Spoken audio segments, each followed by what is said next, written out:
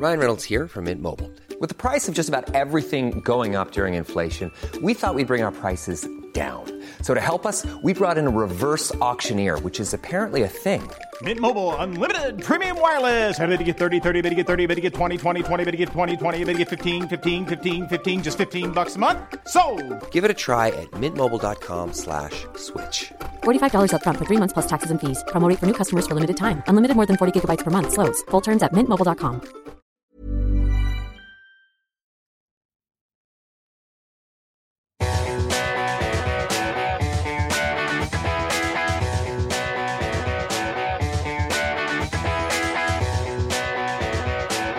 This is Relentless Daring on Podbean.com.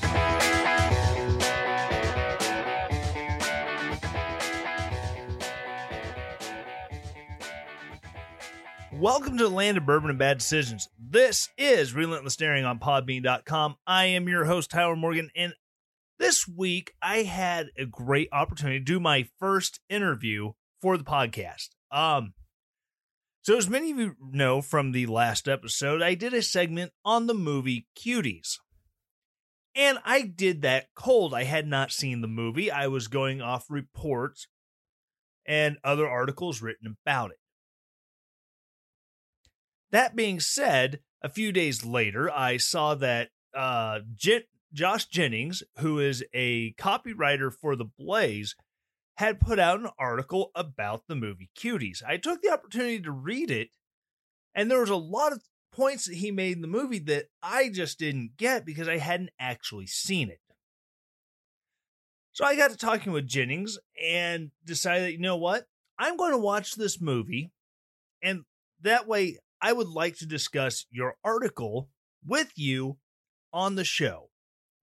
And so this last week, I had the opportunity to do a virtual sit down with Jennings and discuss his article and discuss the movie and some of the more overarching points of the movie that may have been missed because of all the other controversy surrounding it. So without further ado, here is my interview with Josh Jennings from The Blaze.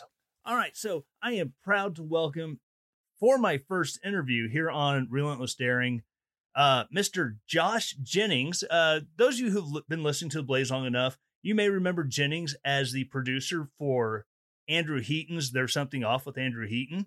He's also a copywriter for The Blaze. You may have heard some of his more off-kilter ads that he writes for Glenn to do on his live reads, like the day everything was alien-related.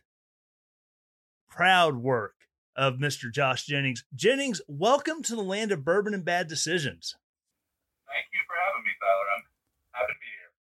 Yeah. So recently, the whole world has been worked up with the cancel Netflix phenomena over the movie Cuties, and I will admit, last week's show when I went into it completely cold. I did not watch the movie. I was making a lot of suppositions based off everything I was hearing. And then you wrote an article for The Blaze, and it was published on glennbeck.com. And you're a person whose opinion I really respect. So I was like, okay, I want to see what Jennings had to say on this. And it was a very deep article.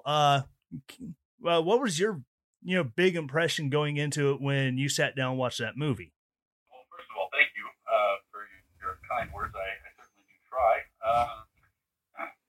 The morning of, I had been listening to Susan's show, and he brought it up and he talked about it, and he was talking with Stu about it, and they mentioned that neither of them had seen it yet, but that and it just looked really awful.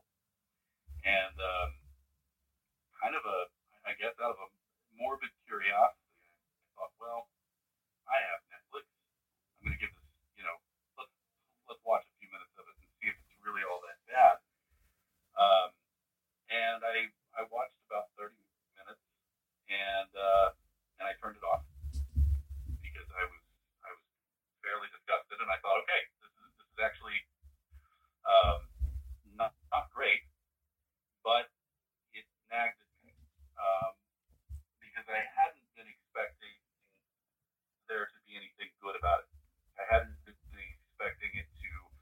to be well produced, first of all.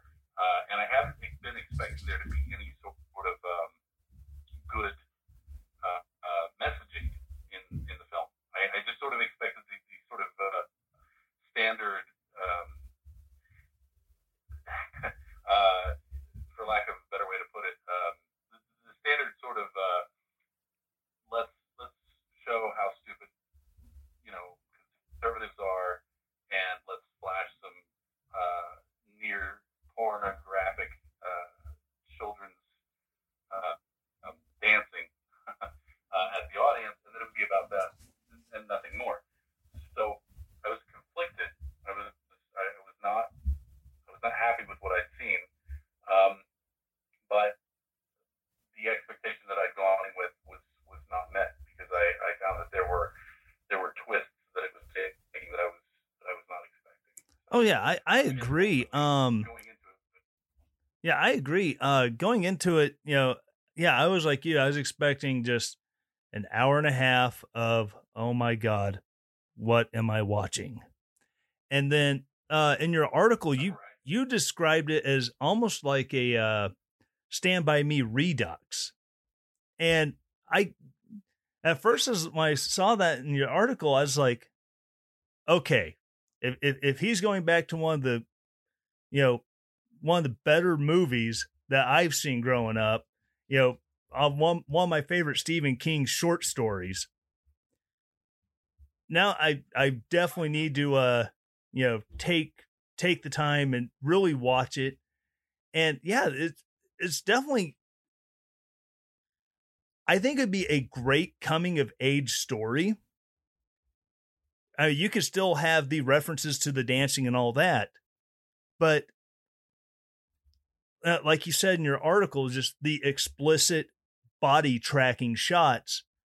The first member of that dance crew, when she's introduced in the apartments, she's wearing a pair of, skin tight leather pants and just dancing around the laundry room, very provocatively. And it's just like, really, is that necessary to move the story along? Yeah, and not only that, but I think that first scene that you're describing is evocative of the tone of the film, because when we first encounter anything provocative, is that moment, and it is this 11-year-old girl who's in skin-tight clothing dancing around the laundry room. She's dancing around the laundry room with her back to us, and so if you go into the film not knowing the premise, you would not necessarily know from moment one that this is an 11-year-old girl. She turns around at some point, and this surprises the main character, and it's meant to surprise us as the audience. She turns around and flips her hair back, and we see, oh my God, it's an 11-year-old girl who happens to look an awful lot like Alexandria Ocasio-Cortez. Yeah. But yeah, I know in the original publication that, you mentioned that, we'll get back to it later. And then, that get back to it was edited out. yeah, I had to have them fix that. Yeah, I remember seeing that. It's like, yeah. The original article. Well, the original article was 2,800 words long. Woo. Or no, I'm sorry, it was 2,700 words long. Yeah, and when I sent it to the producer, she got back to me and she said that this is way too long. I'm afraid you're going to lose people. Why don't you see if you can cut it down to, I think it was like 1,800 words, final word count or something like that. So I went in and I dutifully edited things out. And one of the things that I pulled out was the discussion about the Alexandria Ocasio-Cortez angle. But then I forgot to take out the part about we'll talk about this later in the article. So I had to fix that. But several people caught that, and I had to keep myself from jumping out a window. It happens in the editing process. I know I've had people go back on, message me about my shows like, hey, you started to get into this and then because I don't pre-write anything. I'm a very just flow of consciousness person when I do my show. So I might make a reference and with the intention of I'm going to get into this, and then off I go down the train tracks and completely forget that point. And people are like, you need to kind of back off on that. I'm like, yeah, I know. But like I said in our offline discussions, I'm a very Bill O'Reilly. We'll do it live. F it, we'll do it live.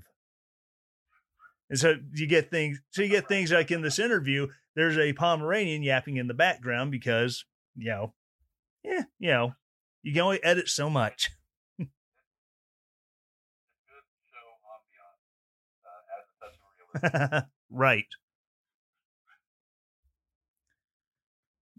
But yeah, and it's like really like the intentional making the one character look like AOC though. It's like I don't know if that was an attempt to kind of like fetishize even more than what's going on. It's just, it seemed like a really unnecessary thing, but and again, there's a lot of stuff in that movie that was completely unnecessary.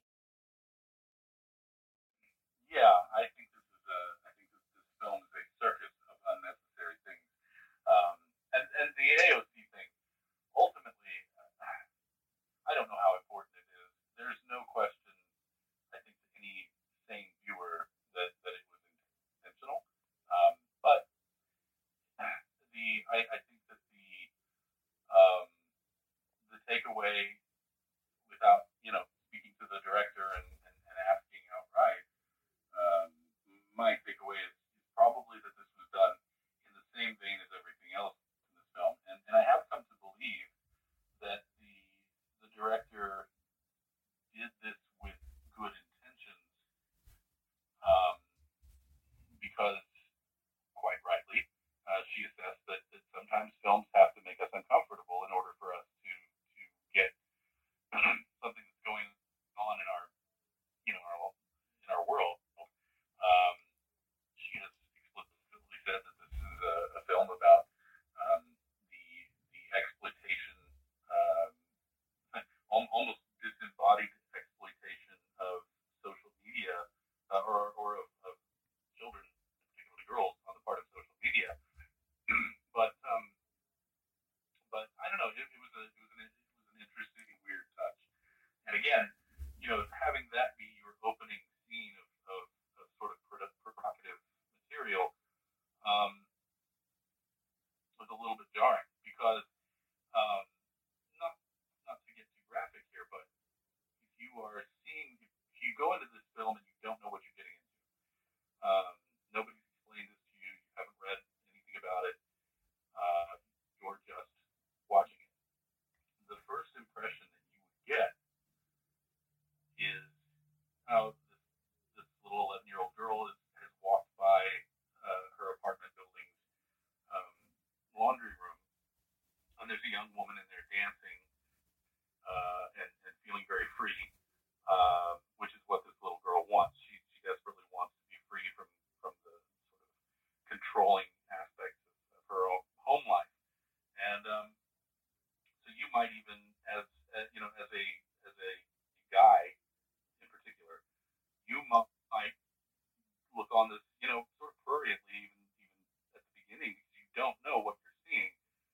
And then when this girl turns around and flips her hair back, you get the shock of your life. Oh, I just watched an 11-year-old girl do a provocative dance. So I think, I think the director's intention is to kind of hit you in the face with cold water, in every way that can be interpreted. And it succeeds, but at what cost? I agree. And like one of the big things, and like I said, the social media aspect of it, you don't have to watch a movie to see what young girls are doing for likes and retweets and all that on social media. You just have to log into TikTok and look at some of the videos they make. And, you know, they're imitating the people that they see. They're imitating the Cardi B's and the Kim Kardashians and all this stuff, you know, and because for whatever reason, I think Glenn Beck really goes into it in Addicted to Outrage, and the dopamine hits and all that you get with social media when someone hits that like button. But and it becomes an addiction to the point where they're doing more and more provocative things. And we see this throughout the course of the movie where she starts leading, Ami, the girl who kind of stumbles across all of this and is looking to escape, the overbearing home life from her family. She's the one who really starts getting them to push the envelope. She's the one who gets them twerking and, starting to hump the floors and all that whenever they're, performing. Right. And it's one of those things, it just keeps going, further and further until, one of the things she does is the cell phone that she's using the entire movie is a stolen phone. And even with her behavior, when confronted, hey, that's my phone, she's taking this very maladjusted take on sexuality that she's beginning to develop and trying to seduce the owner of the phone to avoid getting in trouble. Yeah, and in fact, that is essentially her first impulse, and it's very clear that she doesn't know what she's doing, but that she understands that this is what she's supposed to be doing. And I have to say, and I tried to be very even-handed in the way that I reviewed the film. Hopefully succeeded at that. I have to say, for as disturbing as some of this is, it's so well done. The actress who plays Anna, in particular, might well be the best child actress I've ever seen. She's so phenomenally good at expressing what she's supposed to be expressing. But again, as before, at what cost? Right. And that's I think that's one of the biggest things that gets lost in the movie because of how much provocative nature is there. There are some very, very heartwarming scenes and, scenes that hit you right in the feels, where they're out kind of playing on the edge of the tracks. And the one girl, she finds a condom and is playing with it, and they all freak out about, oh, AIDS, don't touch us. And then to the point that girl is crying. And then immediately into levity with, washing her mouth out with soap and all that. It's amazing tension breaker. And, like we said, comparing it to Stand By Me, where there's scenes where those boys get into some very tense situations, and then all of a sudden it's something to laugh at. Just like, whew, dodge that emotional bullet. Well, and yeah, and it is actually, there's a pretty direct parallel in Stand By Me. Excuse me, I haven't seen the film in a while, so I might get this slightly wrong. But there's a scene, I think, in the movie where I don't remember the name of the character. I think Teddy, maybe. But one of the kids has a really horrible home life, and his father's I think abusive or something like that, and the kids are teasing him. And they've been teasing him about, his terrible father, and then at some point he snaps and has this really just emotional breakdown moment. And it's a very powerful moment in the movie. And then next thing you know, they rub some dirt on it and walk away, to use baseball parlance, and we're back to a montage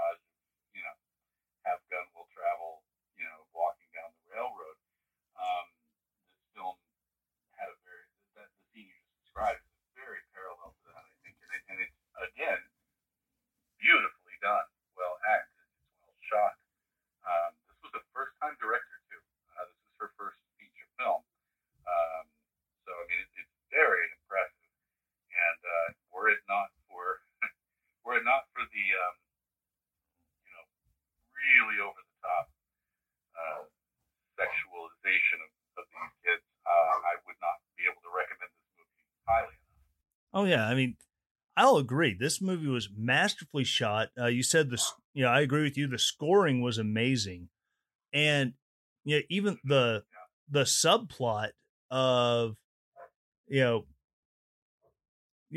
I think the subplot of her being in the very culturally strict Senegalese family, even if you take the religion part of it out, just her trying to rebel against those cultural norms has been, and then you're seeing that conflicting throughout the movie.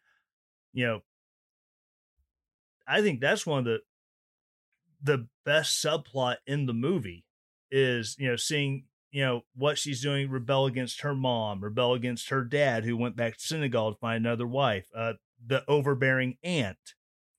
And then at the end of the movie, there's the closure with her mom when her mom's just pretty much, if you want to come to the wedding, you can come. If you don't, I'm not going to force you. And there a realization that, this is not necessarily her culture growing up in France. Right. Yeah. The most frustrating thing about this film is how it left me at the end. I mean, the ending of this movie is so beautiful because this little girl manages to sever the necessary ties with her family to be able to stay sane, which is to say not all of them, but she retains enough independence that you get the idea that she's going to be able to grow up and form her own opinions about things and whatnot, but at the same time sever her ties to this hypersexualized world as well, and just be an 11-year-old girl. For those who are watching, listening, who have not seen the film and don't plan to, spoiler alert for those of you who do, the final scene of the film, as you pointed out, her mother tells her that she does not have to witness her father's second wedding because her father is now a bigamist and is marrying a second wife. And so she goes outside, and for the first time in the film since the beginning, she's dressed appropriately for her age. She's just an 11-year-old girl. There's some kids on the sidewalk who are playing jump rope, and they invite her. They don't even say anything. They just I think they just gesture toward her, but they might say something. Anyway, she goes over and starts jumping rope, and the final shot of the film is a tracking shot upward. I think that's what you call it. And the camera is rising. And she's still continuing to jump into the frame with a bigger and bigger smile as she goes. Yeah, it's a little bit higher each time. Yeah. There's no dialogue that is beautiful, and it's left me, I'm not kidding. At the end of this movie, I had like a tear in my eye. It's just gloriously beautiful with an unfortunate side effect. Oh yeah, absolutely. And I'm just glad that there was during all the hypersexualized dancing, there was a scene when they go to the dance competition and everyone's really enjoying the show, even though, okay, it's little raunchy, but whatever. A lot of these, dance competitions are. And then as they really, really get into the sexualized dancing, the camera cuts to moms and dads and the judges, and you can see the look of disgust on their face. Like, what are we watching? And I think that's where I think it really turned a corner for me watching the movie, is that, the people in the audience eventually stopped clapping. Right. Yeah, you start hearing some groans and boos and things like that, kind of interspersed throughout. Yeah, it's so fascinating because it's a film. I think I said this in the article. It's a film that's at war with its own ideology, and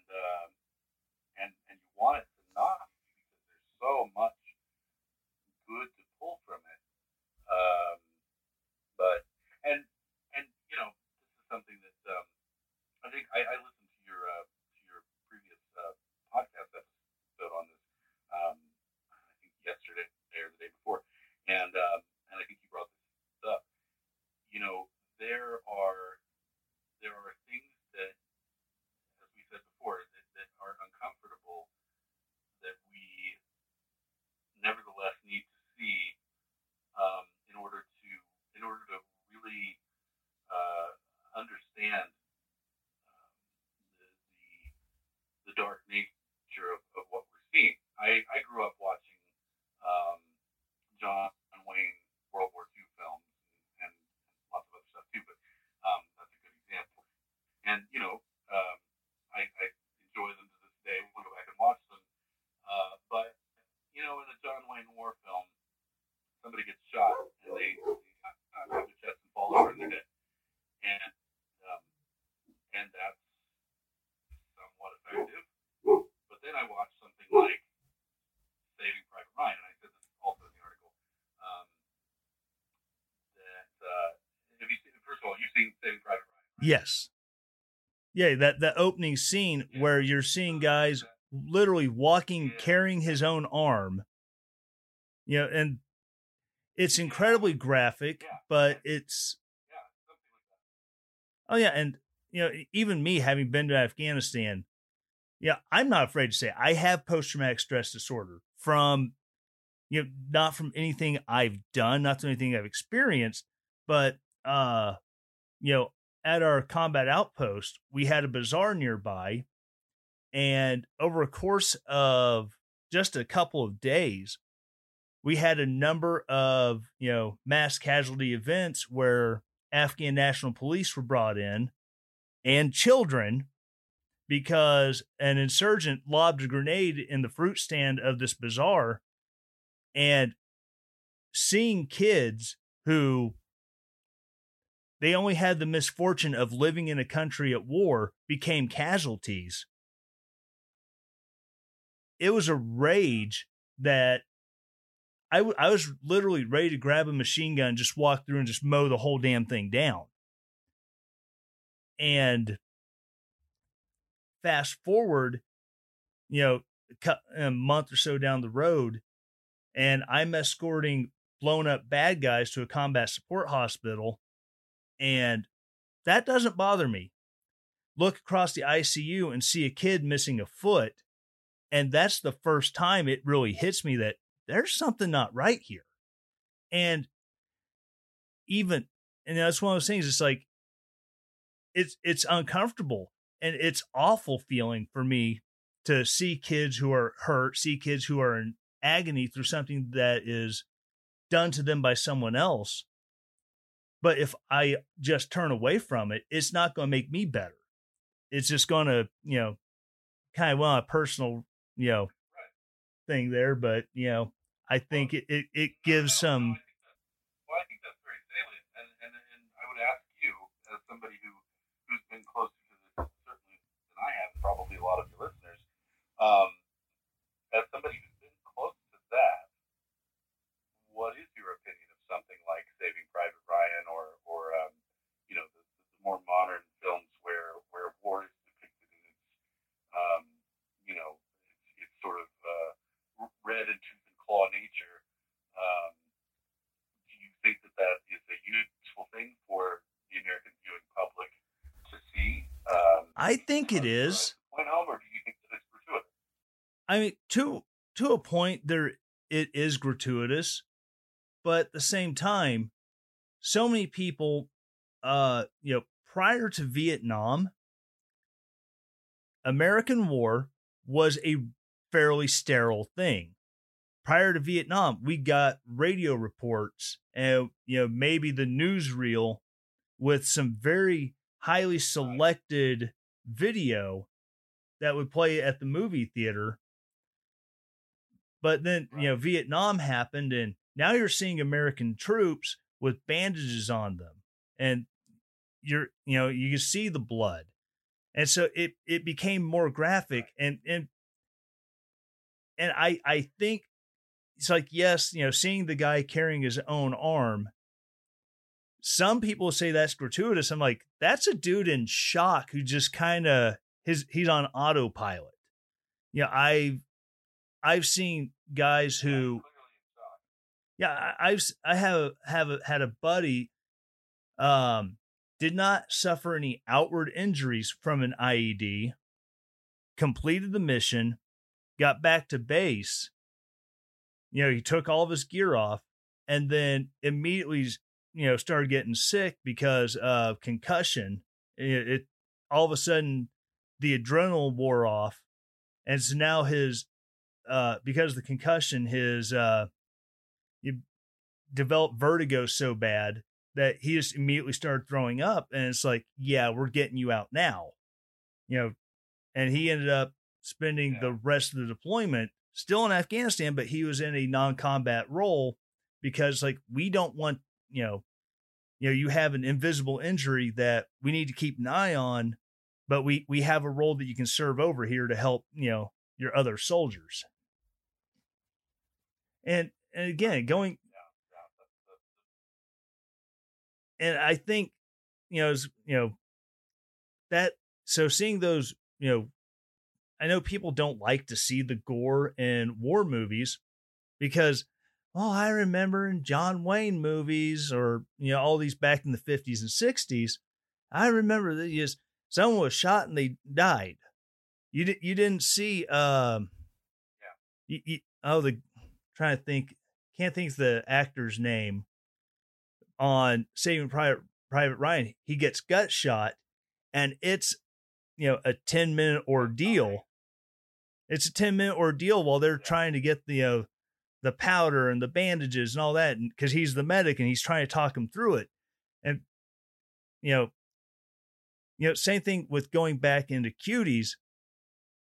We see this movie and we want to throw a fit. Oh my God, this is hypersexualizing our kids and blah, blah, blah, blah, blah. It's like watching the Super Bowl this last year. My daughter, after seeing one of the shots of Shakira, she goes, wow, I didn't know you could look at her kidneys from that view. I mean, it's like we have people in culture, we throw a fit about this stuff all the time, but it takes a French film that like you said, it tells an amazing story and it really puts these ideas right in our faces that when we have to confront it. And suddenly, we have to cancel our Netflix because that's just so offensive. It's like, well, why aren't you, turning off the MTV and the VH1 and all that when your kids are, kids are watching, Cardi B sing about her what? Mm-hmm. Yeah, no, that's a really excellent point. I'm of two minds about it. I do understand. I do understand the point of view of the people who say that they want to cancel their Netflix or that they have already canceled their Netflix account. I understand it because I think that there are everybody has lines. Everybody has a line, past which you shall not cross, or else I will fill in the blank. And I get it, especially for parents. I'm a parent. I have a 10-year-old who's getting ready to turn 11 here in a few months. Thank God he's a boy. I have boys, and especially after seeing this film, I am grateful that I don't have to raise girls. But I would not want him seeing this movie. Oh, absolutely. My 15-year-old daughter, she got mad that I watched that movie without her. She's like, I really wanted to see if it was as bad as everyone says. I'm like, no, trust me. There's a reason why I locked myself in the office and watched it, away from everyone else, because there's a lot of stuff that I said, she's 15. She makes her own decisions. And I think she's very well reasoned, very well grounded. I think we've at least succeeded that much with her. And it's just one of those, like, no, as your dad, I'm saying, no, I'm not going to let you watch this movie with me. And of course, she has satellite TV in her room, whereas she wants to use that to get on Netflix and watch it anyways. I really can't stop her. But as a dad, I can say I advise against watching this. A pair of scissors. Yeah, and for my 10-year-old, I mean, I wouldn't let him watch that, but I also wouldn't let him watch, Cardi B's WAP or, in fact, if I remember correctly, we watched last year's Super Bowl, and I think I maybe even sent him out of the room during the halftime show, and just to be really clear here, and I suspect that you fall along the same line. I am not a prude. I'm not. I have a great and abiding respect for the people's ability to express themselves in art. I think that there can be art that is very deviant from the norm, that suborns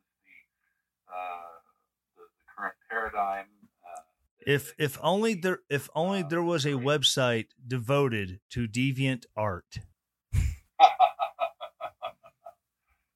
only. Yeah, I've got no problem with artistic expression, and I've even got no problem with. I have no problem with the making of this film. I really don't. I think this movie. I think that it had you gone in and changed some of the camera shots, and I don't even mean all of them.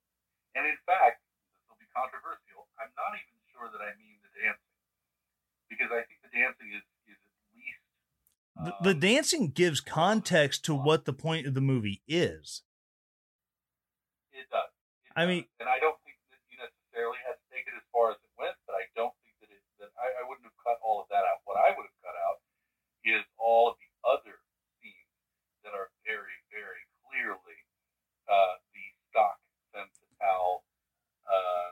Oh yeah, like the scene where they're dancing on the stairs, like the scene where they're dancing on that stairway, and they're doing the very evocative, suck on a finger, and obviously a stand-in for fellatio, and it's just like, come on now, that is above and beyond the pale. They're even, yeah, and there are more subtle examples that I think are actually in some ways works. There's a scene towards the end where Ami finds herself angry at some girl and goes up and just decks her. Oh yeah, and at some point they during the fight, this girl's friends sort of set to on her and pull her pants down. And again, and I swear I'm not a prude, but like I don't need the camera to lovingly scroll across. I don't need to see the cats on her underwear. Yeah, got it. It's like, yes, she got pants in the fight. I understand, but like you say, you don't have to zoom in and pause long enough for people to pick up detail. You don't have to shoot it as if you were pantsing Scarlett Johansson. Yes.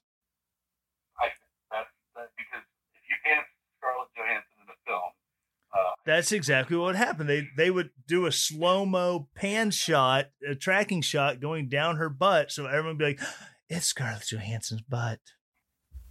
I'm really glad I paid $20 to see this movie. Yeah. Yeah, dopamine, like we talked earlier. Yeah, it that makes sense. 11-year-old girl, not so much. So it's things like that in the movie that I found the most disturbing. And there are a bunch of. I didn't even count, but they're all over. Yeah, I tried to write them down on the white space on when I printed your article off, and it's like, nope, I quit. I think I wrote down like 4 or 5, and it's like, no, I'm just going to get writer's cramp every time I see that's a particularly egregious scene. Yeah, exactly. So it really is like it's. I mean, it's the turd in the punch bowl. I mean, it's that. It's like maybe you've heard that expression. Mm-hmm. Punch bowl. That maybe it's a very small turd, but it's still it ruins the whole punch. Which is why at the end of the article I said, and I still think I stand by this, I can't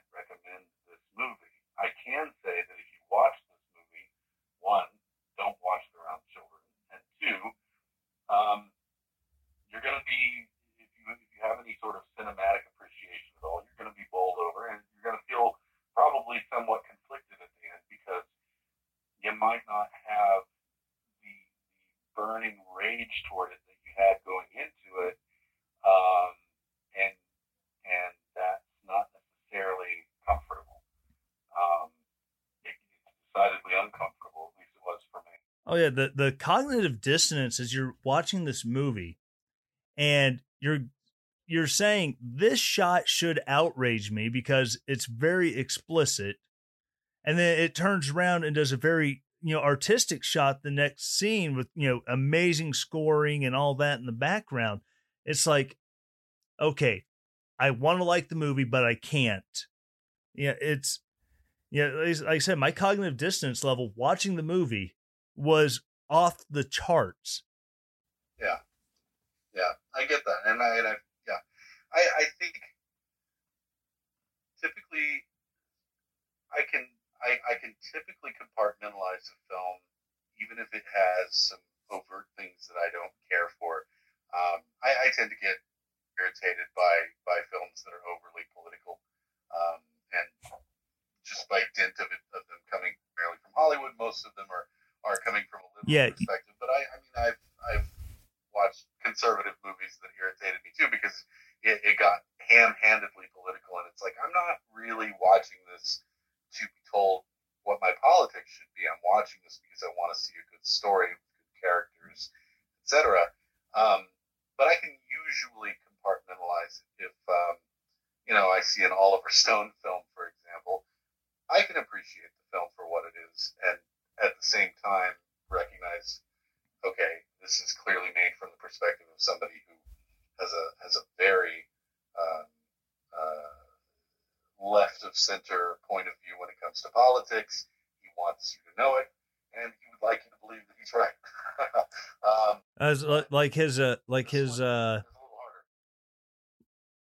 I don't remember the name of it, but also on Netflix you can find Oliver Stone's, what is it, Unknown History or Hidden History of the United States. It's basically, he made a documentary version of the Howard Zinn book, and it's just like, come on now. Oh gosh, I didn't even know that. Yeah, if you flip through the documentaries, you'll eventually come across it. I've seen it up there, I don't know how many times. Just like, I should watch it for the the intellectual reason of what is their worldview saying on these events. Right. I mean, and sometimes, I'm not saying that their view is wrong. However, it might give a different perspective. I remember listening through to some of the stories on the Revisionist History podcast from Malcolm Gladwell. He has a very overt point of view. The very first episode, he's telling the state of Texas to use its constitutional authority to divide into 5 states, because nearly all of them will give 2 Democrat senators and completely throw the U.S. Senate into shambles. I mean, very overt, but listen to it. But listen to it. There's some things where it's like, okay, that's an interesting point of view. And there's something that completely changed my mind on.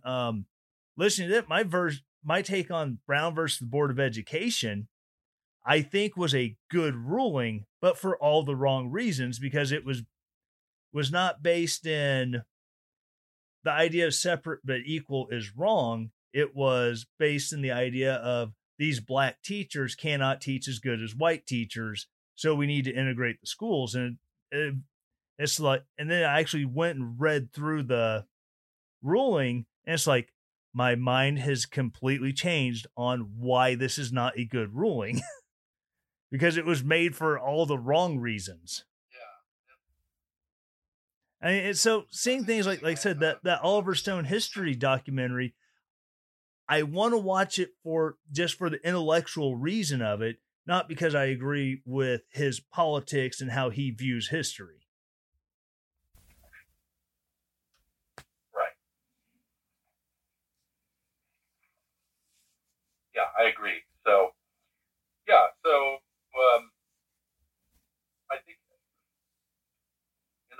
analysis of Cuties, I like I said, I can't recommend it, but I can say that that watching it, I found it to be a lot more of a nuanced issue than what I was initially expecting. And I think, not that I need to advise anybody one way or the other, but I think, if you are the sort of person who can subject yourself to this without A, throwing up, or B, discovering some pedophilic tendency within yourself that you didn't know was there before. If those two things aren't going to happen, and you can, watch it where your children are not going to see it.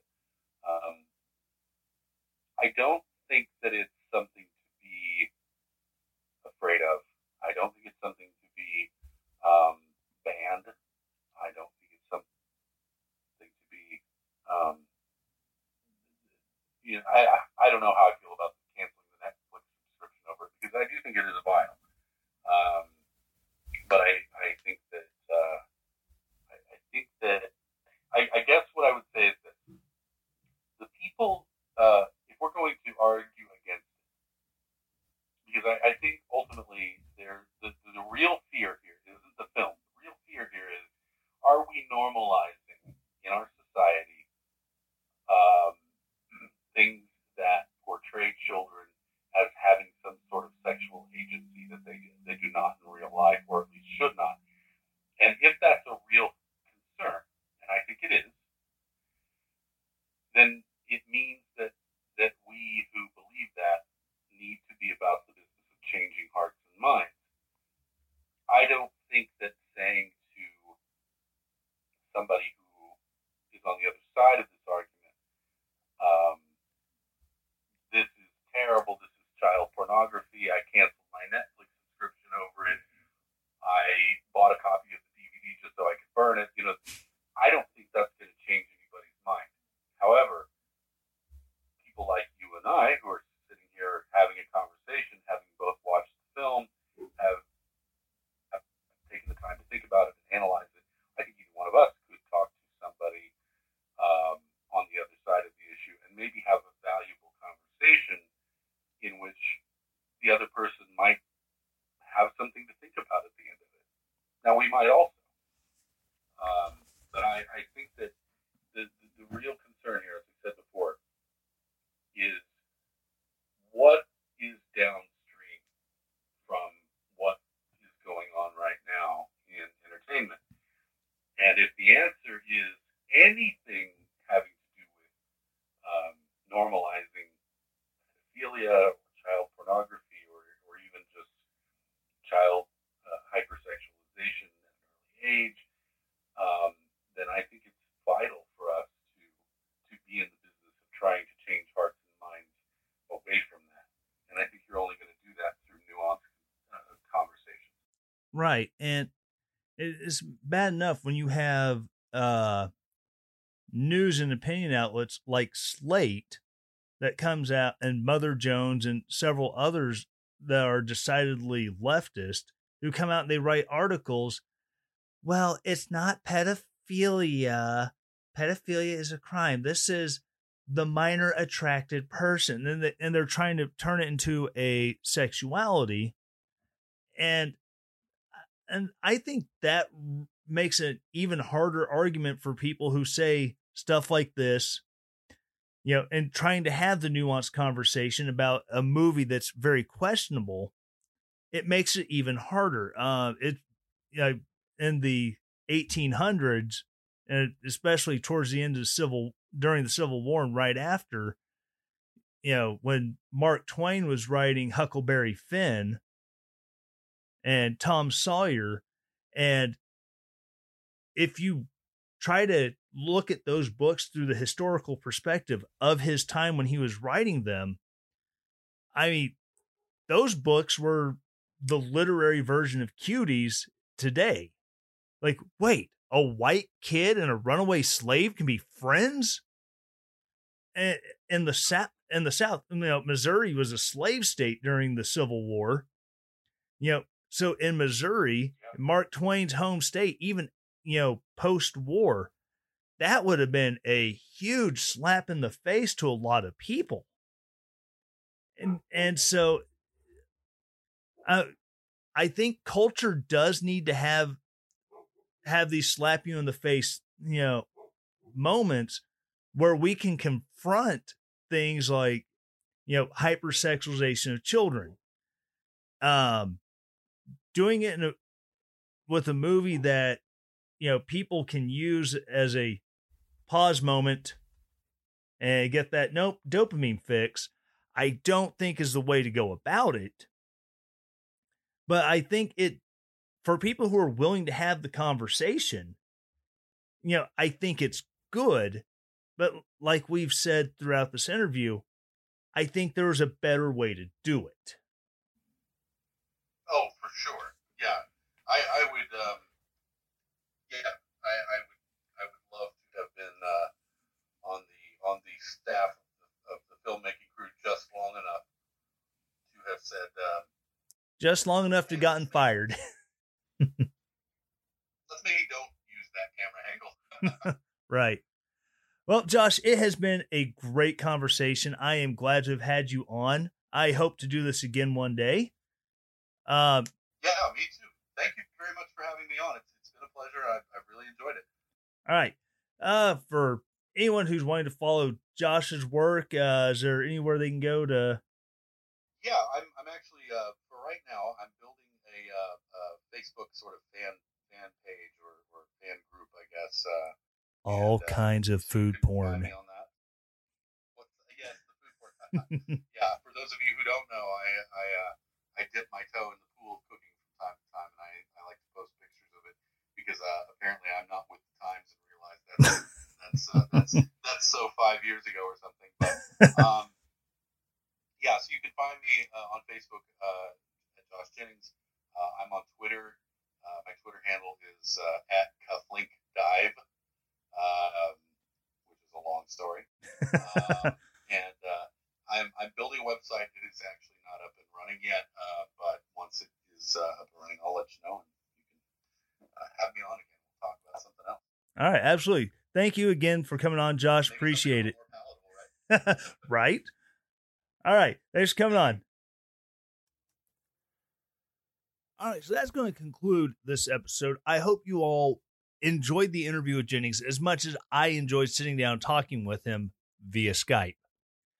I'd like to take this opportunity to say that to thank you, the audience, who is currently helping keep this show afloat.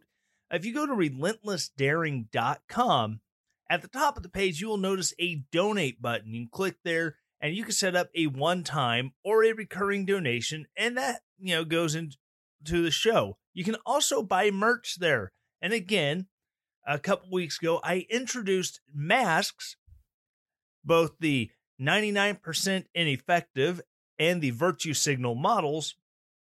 That way you can show people what you think of the mask when you wear them. Again, thank you so very much. It's everything that goes on with this. It's because of you. You keep me wanting to come back every week and put this show on. And I am so glad to do it. And being able to expand out and begin talking to people and beginning to network and build more, it's because you guys have given me that opportunity. And I thank you so very much. Also, don't forget, I ask you to do 4 things every week. Number 1, go to Apple iTunes if that's where you listen to it. And subscribe. More subscribers, it helps the algorithm to find more people. Number 2, leave a 5-star review or leave a 5-star rating. Then number 3, leave a nice review. That way people start to see, oh, well, it's highly rated. What are people saying about it? And then they can actually go and look, see what you all think, except for that one guy, you know who you are, you dirty troll. And number 4, share the podcast. Send it to someone you like who you think will like the show. Send it to someone who you like, who you think will absolutely hate the show, and is going to drive them bat crap crazy. Either way, I'm good with it. Again, thank you so very much. Oh, and also, by the way, I'd like to announce the show is now available on Amazon Music as well. So if you have Amazon Music, you can now find podcasts on it. Go there, search Relentless Daring, and you'll be able to stream all the episodes there. It's absolutely awesome. Still waiting on Pandora. They're kind of slow. Again, thank you so much. Y'all are making all of this worthwhile for me. And as always, stay relentless.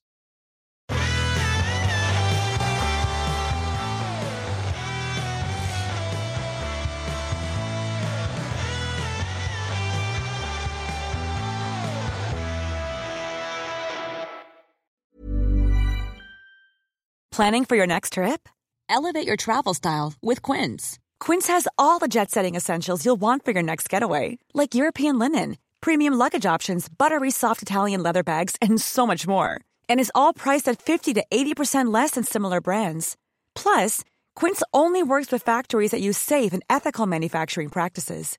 Pack your bags with high-quality essentials you'll be wearing for vacations to come with Quince. Go to quince.com/pack for free shipping and 365-day returns.